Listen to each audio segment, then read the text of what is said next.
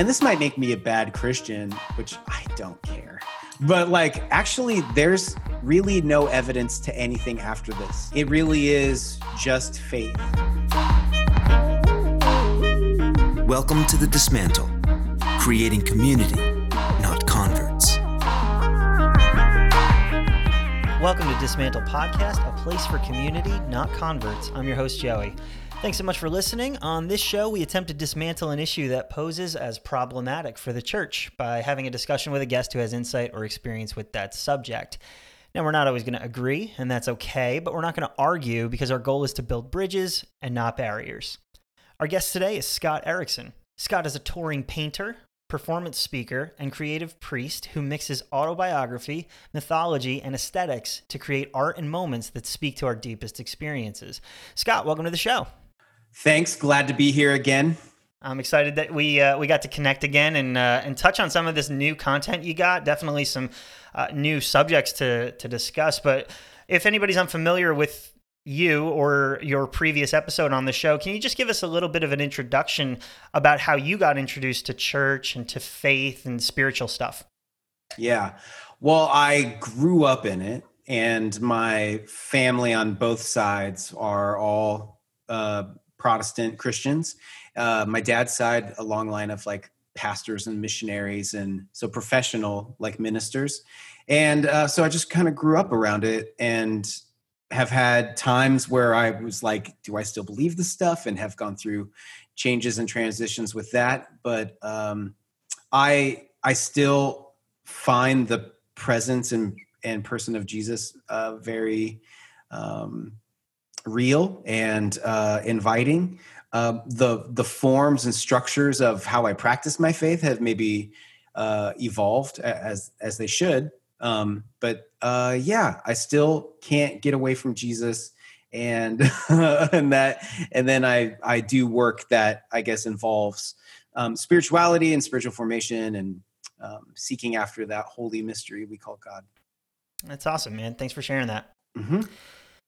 So today on the show, we've got an eclectic array of topics that we could start with, but let's start with Say Yes, which is the show we're going to be discussing. Where did the idea of Say Yes first originate for you? Well, I was going through something is where it started. So Say Yes is this multimedia show that it's like a storytelling / art show / spiritual practices, mental health practices / sing along, lots of things. And, but in its earliest stages, it just started as like the first time I ever talked about the content was just like 12 pages of notes to an audience and going, does this land with you? And then it evolved into kind of a multi-sensory performance. It happened to me, like I'm in my 40s now, I'm 43, but at 39, I had this moment where, this is right at the beginning of the show, but I put my kids to sleep one night and I walked out in the living room and I noticed I was crying, and not because we had a magical bedtime story or anything like that. I was crying and I tried to stop and I couldn't. And I made my way to our only bathroom in the house and I just sat on the toilet and I cried for an hour. And, it was this thing that was breaking in me. I would say I didn't know what was happening, but with some time after that, I realized what was happening is that a dream was dying, that I actually started to understand who I wanted to be in the world, and I was disappointed with where I was at.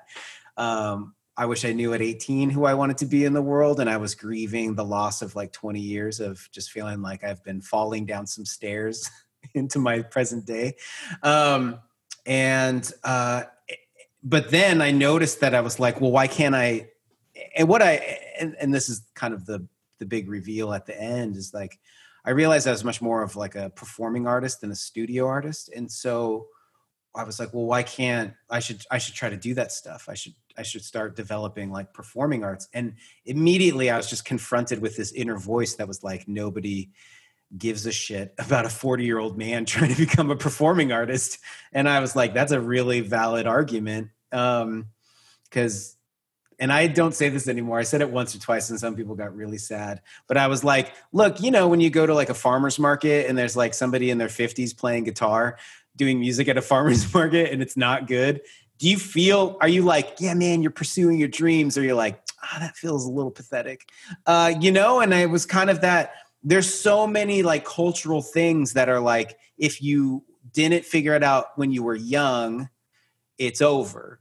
And I was like, no. And so I started paying attention to these other arguments that I had. And I was like, in order to move forward, I have to develop kind of like a pivot or a counter argument to these inner arguments. And I read and talked to people and learned and developed these kind of like my own kind of mental health, spiritual health practices to dealing with this voice of giving up. And I was just taking notes for a couple of years on this. I was, like kind of when you're a professional creator, you understand you just got to be collecting all the time. So I use Evernote, and I just had this folder that I was like just collecting all of these things. And then, it's the weird, we start talking about creativity, we're going to get mystical. I have a personal conversation with the giver of ideas, the muse, whatever, inspiration. And I just had this deep sense at some point. I was like, I want you to start talking about this stuff. Start talking about these things that you've been gathering. So I started gathering together, put them in some kind of orderly form. And I was going to Nashville, and my friend Nick LaPara runs a podcast called Let's Give a Damn.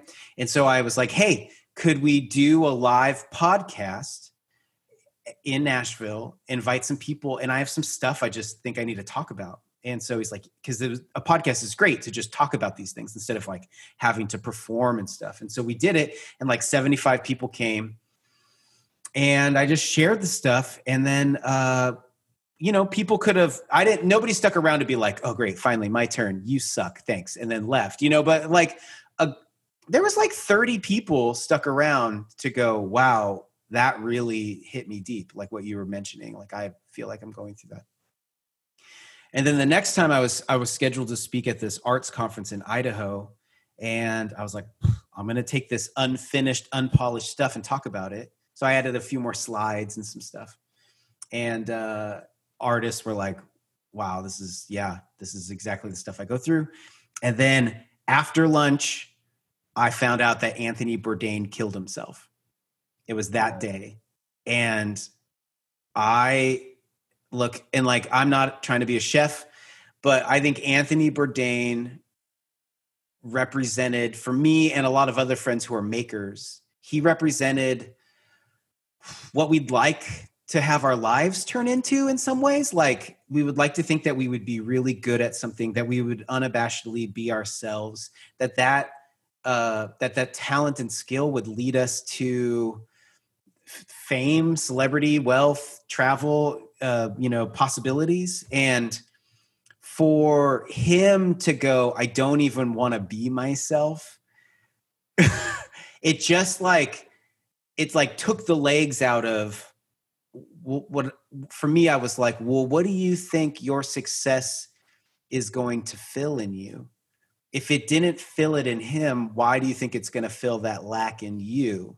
And it just hit a paradigm that I didn't even really know I was partaking in, and it crumbled. And I just remember in this parking lot in Idaho, I remember just going, I need to talk about suicide. I have some thoughts on it. It's not the solution for everybody, but it's something to add to the conversation. I need to take this as far as I can. And so that's when I started going, how do I develop this stuff? Because Say Yes is about the spectrum of suicide. Like, taking your own life is on that spectrum, but there's a lot of other ways that we give up on ourselves.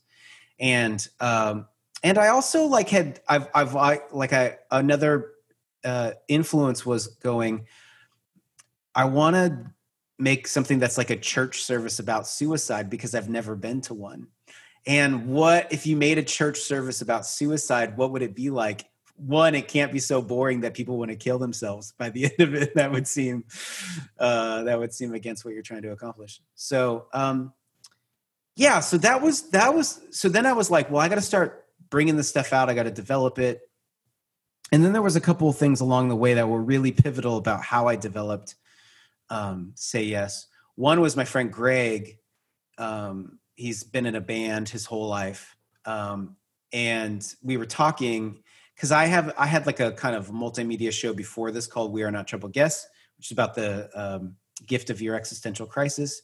And I was like, this is very different than that. It's not the same thing. And I was second guessing myself. And he goes, when we'd be in the studio recording, we'd often get in our heads about, we have to make the best album ever.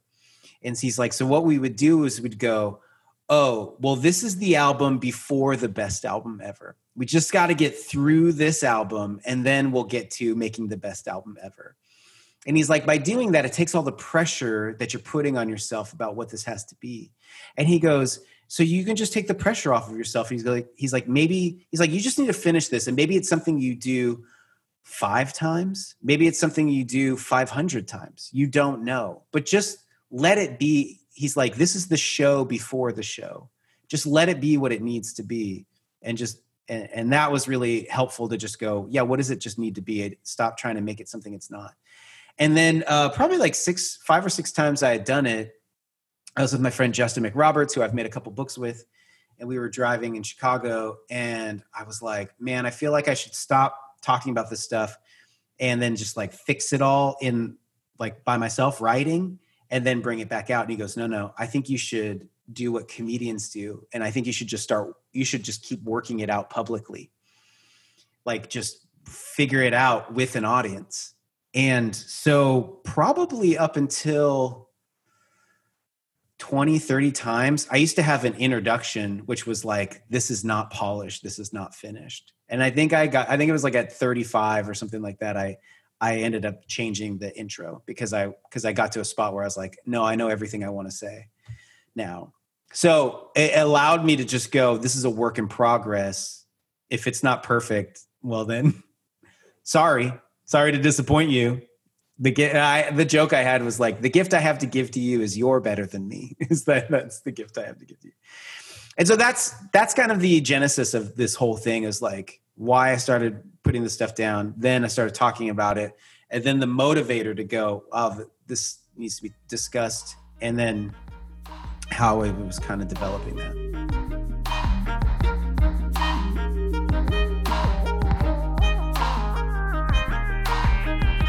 And we'll link the video that you do have of Say Yes in the show notes for sure.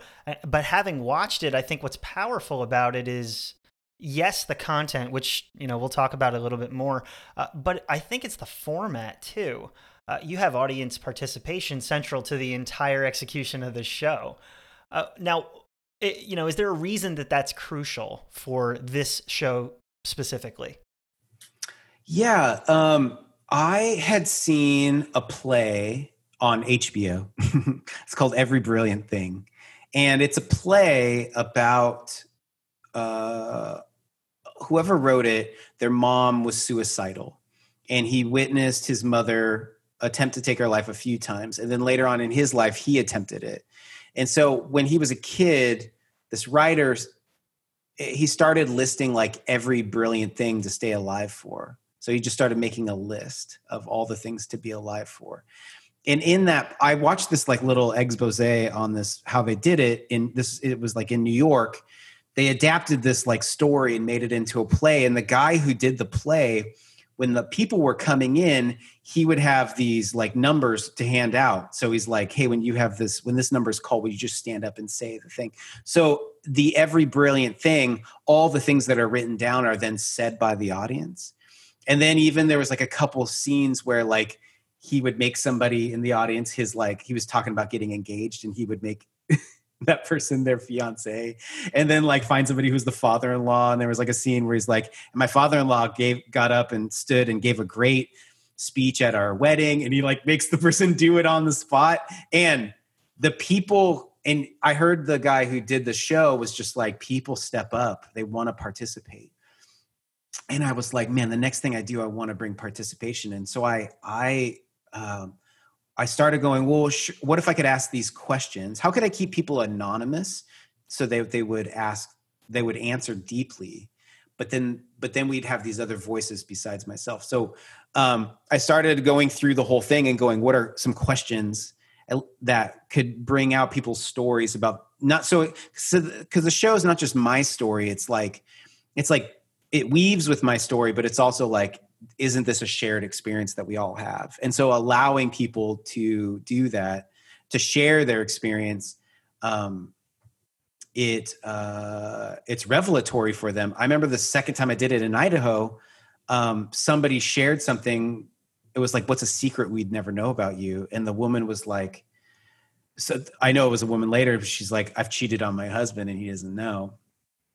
And, which in that context, which is at this like church, it was like, wow, people share like really honest things, which is awesome. Cause it's also like a function of, like confession, and which is relieving to us. When we hear other people admit their faults or their fears and things like that. And I heard that from somebody who knew that woman. She said, when I heard somebody else say my story, I had so much grace for that story. When I hear myself say my own story, I have a lot of judgment. But when I heard somebody else say my situation, I found I had a lot of grace. Like, that must be a really hard situation or something like that. It must be very complicated why that would be happening.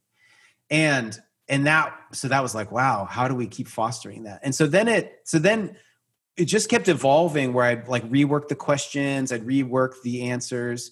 There's even like a scene where I talk about facing your fears. And I was like, man, I always have this fear in public speaking that somebody in the audience it's totally true. It always is. There's somebody smarter than me, probably more capable than me. And I'm always freaked out about doing stuff in front of them. So I decided to embody that and actually interact with that. So a lot of people, there's 24 questions that go out, but then I plant like 4 people in the audience. So I have this moment where I prep the person. I find somebody who represents an older man who looks like a college professor. And I talked with them before, and I'm like, at this part, I want you to stand up and interrupt me. Nobody's going to know that you're planted. And so people might think you're a real jerk, but at the end, when it's revealed, it's like the joke of the night. So just go with it. And they always own up. Like, it's been amazing. Some people get really aggressive. Some people like improv. And I'm just like, I will play along with you. I will pretend you're just some guy in the audience interrupting me.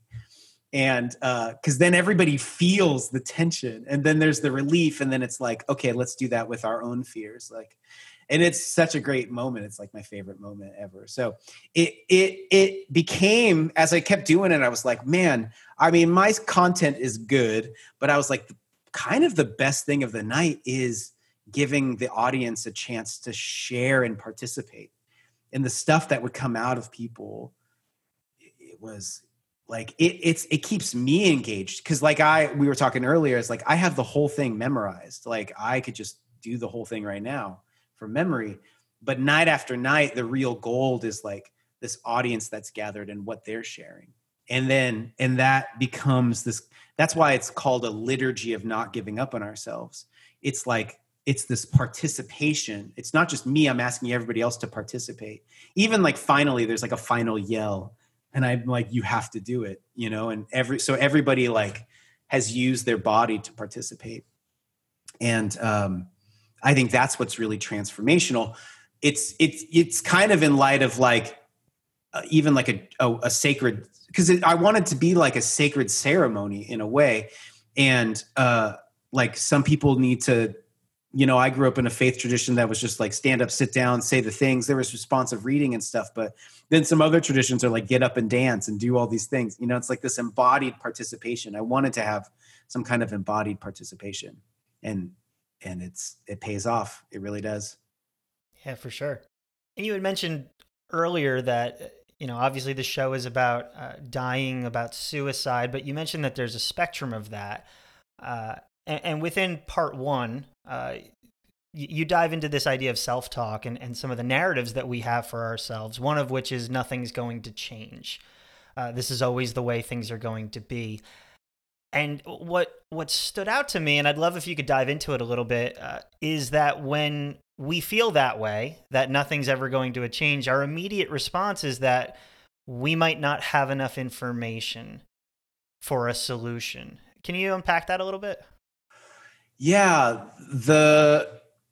So I found this because of my own dance with depression, is that the times I get really depressed is when I think nothing can change. It's going to be this miserable day every day for the rest of your life.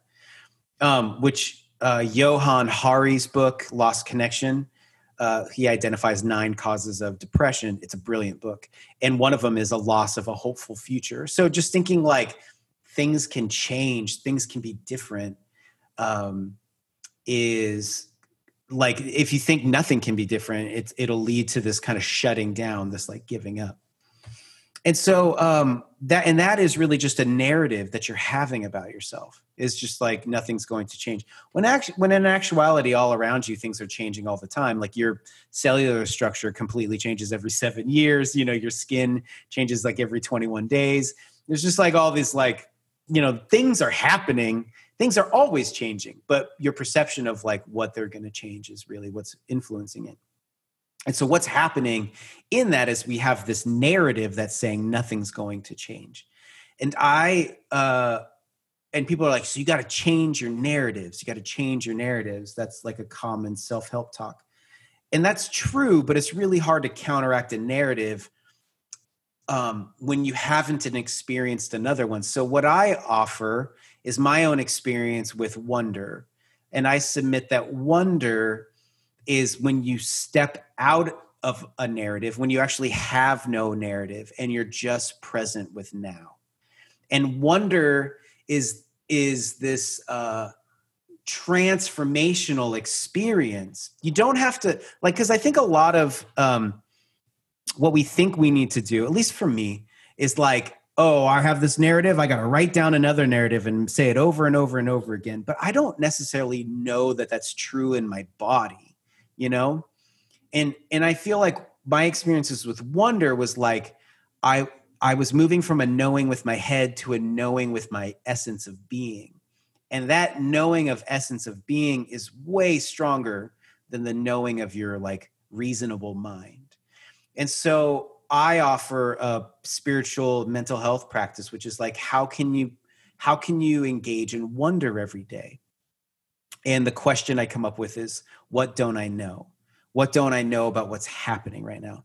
Because what builds narratives is assumptions. Assumptions are what are building all these narratives around us. And so if you can start addressing the assumptions, you can take apart the narrative. And so like, it takes a bit of imagination. It takes a bit of like, paying attention, but just by simply like, when you find yourself like bored going, nothing's going to change, you just go, well, what don't I know about now? Like my wife and I have a mantra, which is, and we said this a lot when we were a lot poorer than we are now, but we would be like, an email and a phone call could change everything. And that could happen like in 5 minutes. It could happen in 5 days, but everything could be different by just a simple phone call or email. And then all of this worry and all of this anxiety would seem dumb in that perspective. So why not infer, which takes it a level deeper, which is like, do you think the universe is out to get you? Do you think the universe is here to co-create with you? I mean, it brings us to a deeper level of what we think our lives are and what we think our existence is. And so that is where like this kind of narrative self-talk, I was like, I was like, I don't need just other narratives to tell myself. I need to step out of narratives altogether and just enjoy being here and go, wow, there's this just being alive is amazing, you know, because the narratives that are destructive say being alive sucks and is awful. And I want to kick out, or I want to protect myself from the pain of being alive.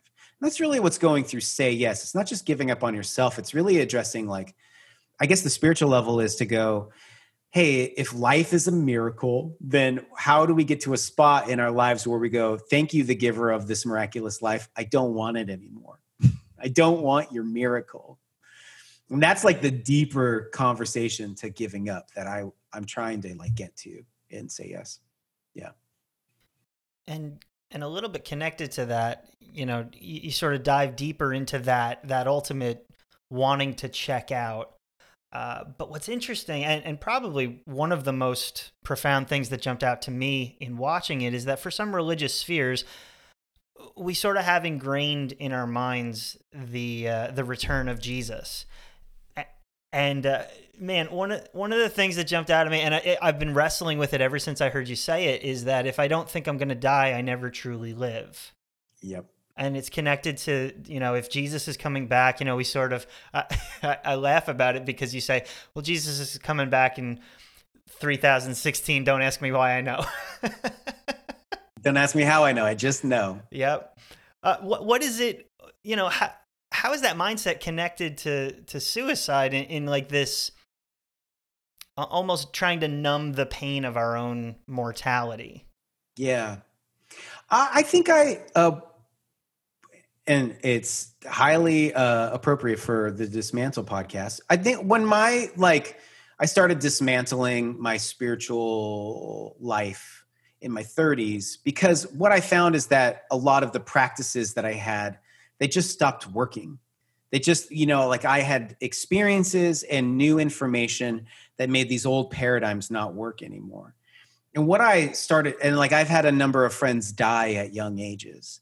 So, I think there's a lot of hubris in spirituality that hasn't really, because of the Western sanitized society we live in, old age and sickness have been removed from us. They happen in closed doors. I remember when I went to Bible school, one of my classmates, she was American, but she grew up in Kenya. And I was like, so what was the difference? What were some of the differences of growing up in Kenya versus living in the United States? She goes, the first thing she said, she goes, the amount of death you see. I was like, what? And she goes, in the US, you just don't see death at all. It's all somebody dies, they, put them in a bag, put them in a car, take them. And then the next time you see them, they have makeup on. She's like, in Kenya, when grandma died, they would take her body and bring it outside the house. The community would gather around as they're waiting to take her to bury her. And people would come and touch this dead body. She's like, you just saw dead bodies. If somebody lost their baby, it wasn't in a hospital. It was right there. And so she's like, death was just a part of life. And I started really going, man, a lot of my faith upbringing was about afterlife. It had lots to say about afterlife, and it put a lot of faith in this kind of made up afterlife. But I think from my own experience of having friends died, and this might make me a bad Christian, which I don't care. But I was actually, there's really no evidence to anything after this at all. It really is just faith and a hope. But if you're honest, and if you could build any kind of argument about afterlife, there's mysterious snippets and things and longings, but there's no evidence. It's so I was like, is this whole thing about deferred life? And does Jesus and does your Christian tradition say anything about this life? And it turns out it's all about this life. So what helped me was Franciscan spiritual practices, Father Richard Rohr. I read his book on Franciscan spiritual practices, but I heard him say, he goes, the Franciscan spiritual practices are built on this premise, which is the spiritual world is the physical world is the doorway to the spiritual world. And the spiritual world is much, much larger. So what that means is there is a much larger reality than what we see, but we can't access that reality except through this reality. And that confronted this whole way of thinking about everything that I grew up with, which was just can't wait to get that larger reality. And then like this reality sucks and we should just burn it all and just destroy it and put it on, it becomes all this very destructive way of living versus like, hey, like this is the world that God has given us to tend and care for. This is the doorway to knowing God. These relationships and people, these are the doorway to knowing the divine. And then the world became a doorway to something larger.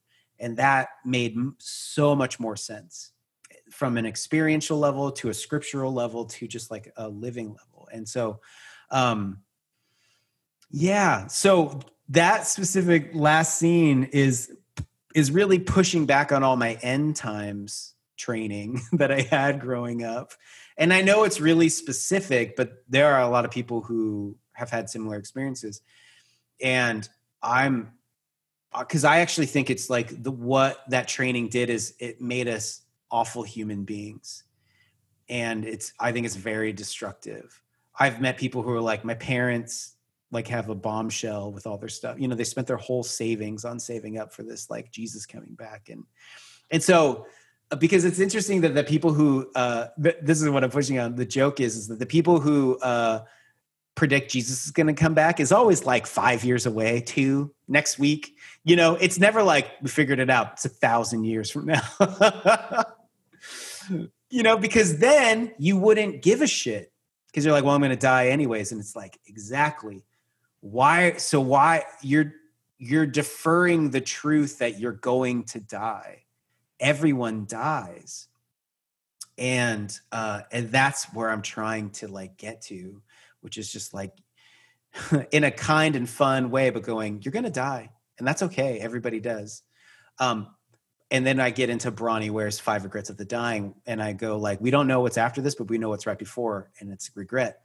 And maybe that wisdom of almost dying can help us live a life that we know we want to live.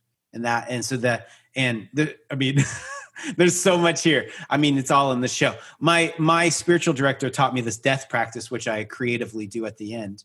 And that death practice, which is pretend you're going to die, imagining you're going to die and giving away everything you have, giving away your whole life, helps you reorient to like what's most important in your life and how do you want to live and what do you want to go for? And so it's working on a lot of different levels at the same time.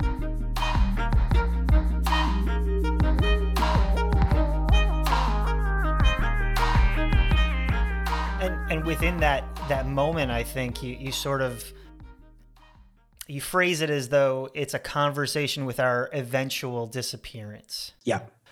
What exactly does that look like? Well, that's a line stolen, taken, borrowed from the poet David White, who's amazing. A conversation with your eventual disappearance, which is, I think if you've lost friends, family, loved ones, their memory is with you. You can hear their voice, but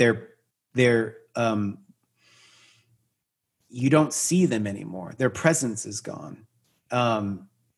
They were, and even like if you've had the chance to see like somebody who's in a body and then they're no longer in their body, but their body's left there.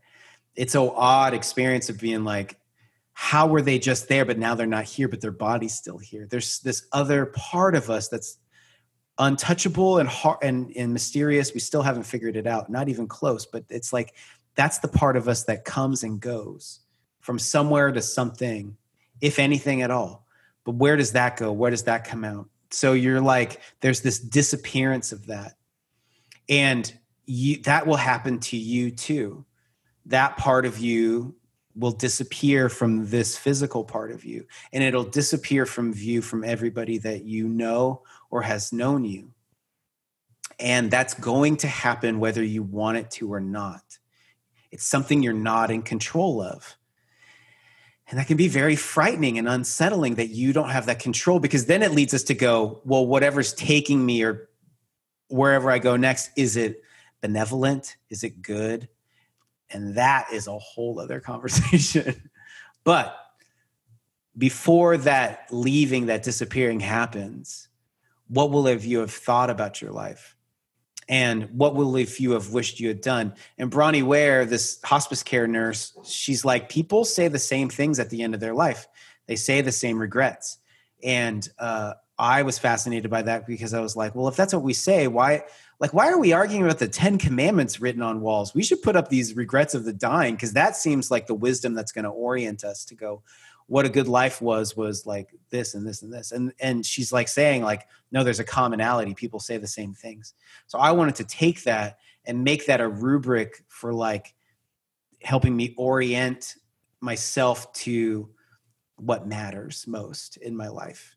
Like one of them is like, I wish I hadn't worked so hard, which as a guy, I find a lot of my identity in working and accomplishing.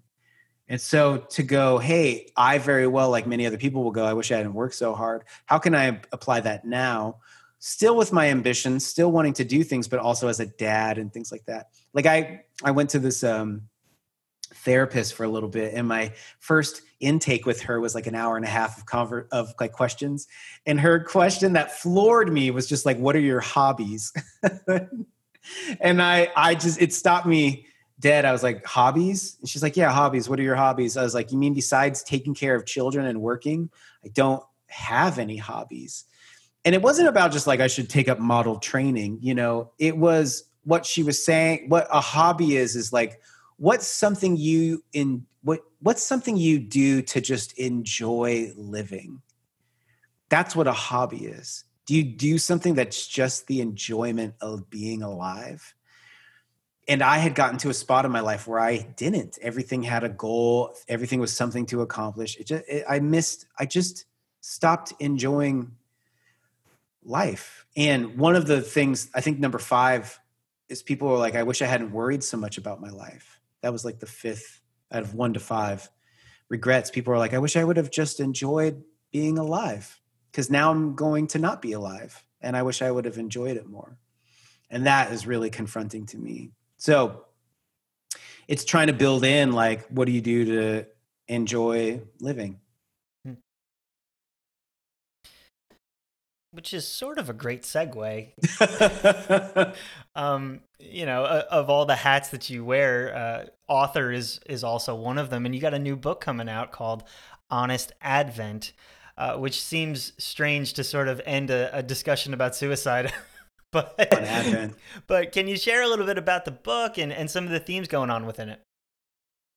Yeah, well, again, as a creator, I had this experience 4 years ago where we found ourselves in a very similar space that we do now. Like, it was after an exhausting and divisive election.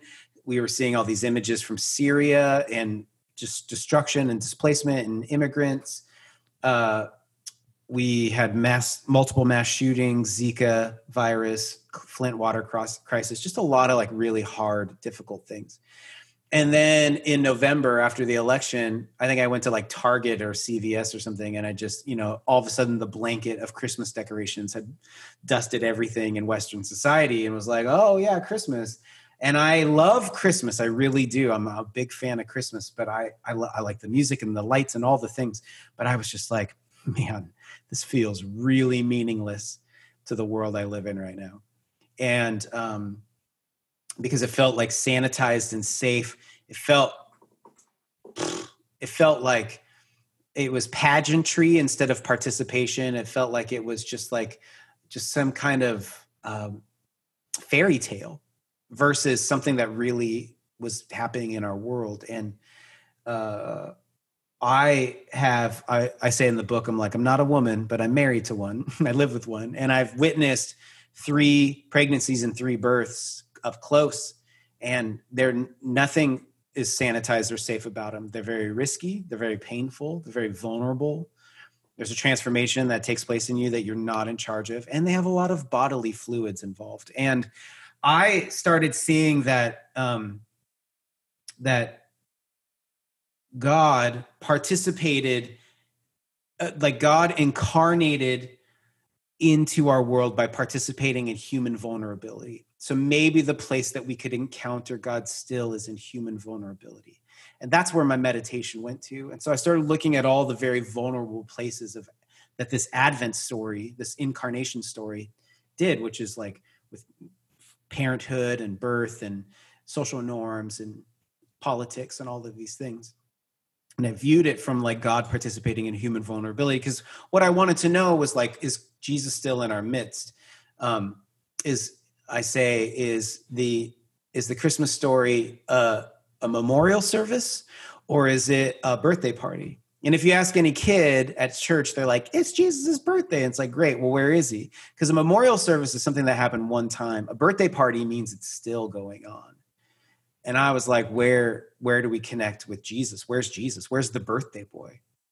Is Jesus still in our midst? Where? And I started to meditate and contemplate and interact and participate with that Jesus is found in our vulnerabilities, that God is actually with us through all of our human vulnerabilities.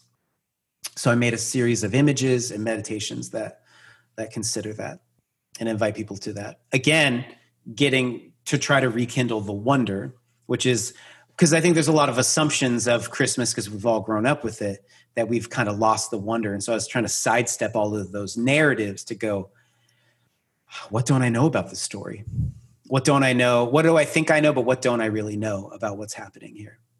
And that's what the book is about. Well, I've so enjoyed our conversation, man. Thank you so much for making the time. But, as we bring it to a close, along these subjects, these difficult subjects that we've been discussing and sort of bring us to a vulnerable spot, how do you think the church maybe takes a baby step in some of these difficult conversations so that we can all move forward together? On Advent, or like on suicide or giving up? Is that? Let's say yes, whichever one you want to go for. I think with Advent, I think it's, I'm asking churches to go, let's consider vulnerability as our way to connect with God. Instead of this because often like church really likes to be in bed with power. And so it's always like, we got the right story. We're the best religion. We're victorious, which is fine. But it's always like, it just likes to wrap the mantle of power over itself. And yet Paul, in writing to the Philippians, goes like, Jesus wrapped himself in weakness. And that's why he's called Lord of Lords. So we already know that we're wrapped in weakness. So maybe we should stop trying to wrap ourselves in power and just go, oh, because I'm wrapped in weakness means I'm already accessing what Jesus was doing. So I think that's my invitation to church leaders. And then with like suicide and mental health, suicide's very confronting to religion, because religion, especially religion that wants power, mostly works on the premise that God is like a product, that if you get God, you get Jesus, your life will be better. And that always falls apart in the midst of tragedy. And I think the ways that churches and spiritual communities can be helpful is to really first of all, consider that spiritual practices are mental health practices, and to really listen to people who are mental health practitioners and those things, instead of band-aiding it with a Bible verse, but going, this is actually an embodied experience. How can we be an embodied help with these people's embodied experiences, instead of just going, just get Jesus in, you'll feel better. It's that's because I say, and I don't say this in Say Yes, I said it in something else where I was like, look, I have Jesus in my heart, but that didn't make me not want my heart to stop. Jesus isn't the product that makes me want to stay alive. I think, Jesus is not a product at all. That's it. So Jesus is a person I can know. Jesus is an essence I can know and participate with, and then discover the gift of life to the full. I mean, I think that's what he's saying. It's I came to bring life to the full. So not as a product, but as a participation. Excellent thoughts, man. Thank you. And again, thanks for being a guest on the show. Where can people find you online and connect with the new book? I am Scott the Painter in all social medias. Scott Erickson Art is my website. And then the book is Honest Advent, and honestadvent.com or Instagram Honest Advent. Both are places you can connect with it. Awesome. We'll make sure we throw it all in the show notes. But again, man, thank you so much. Thanks. And that wraps up this episode of The Dismantle. Thanks so much for listening. You can connect with us on Instagram at DismantlePod or shoot us an email at dismantlepod@gmail.com. Until next time, don't complain about the things you're not willing to change.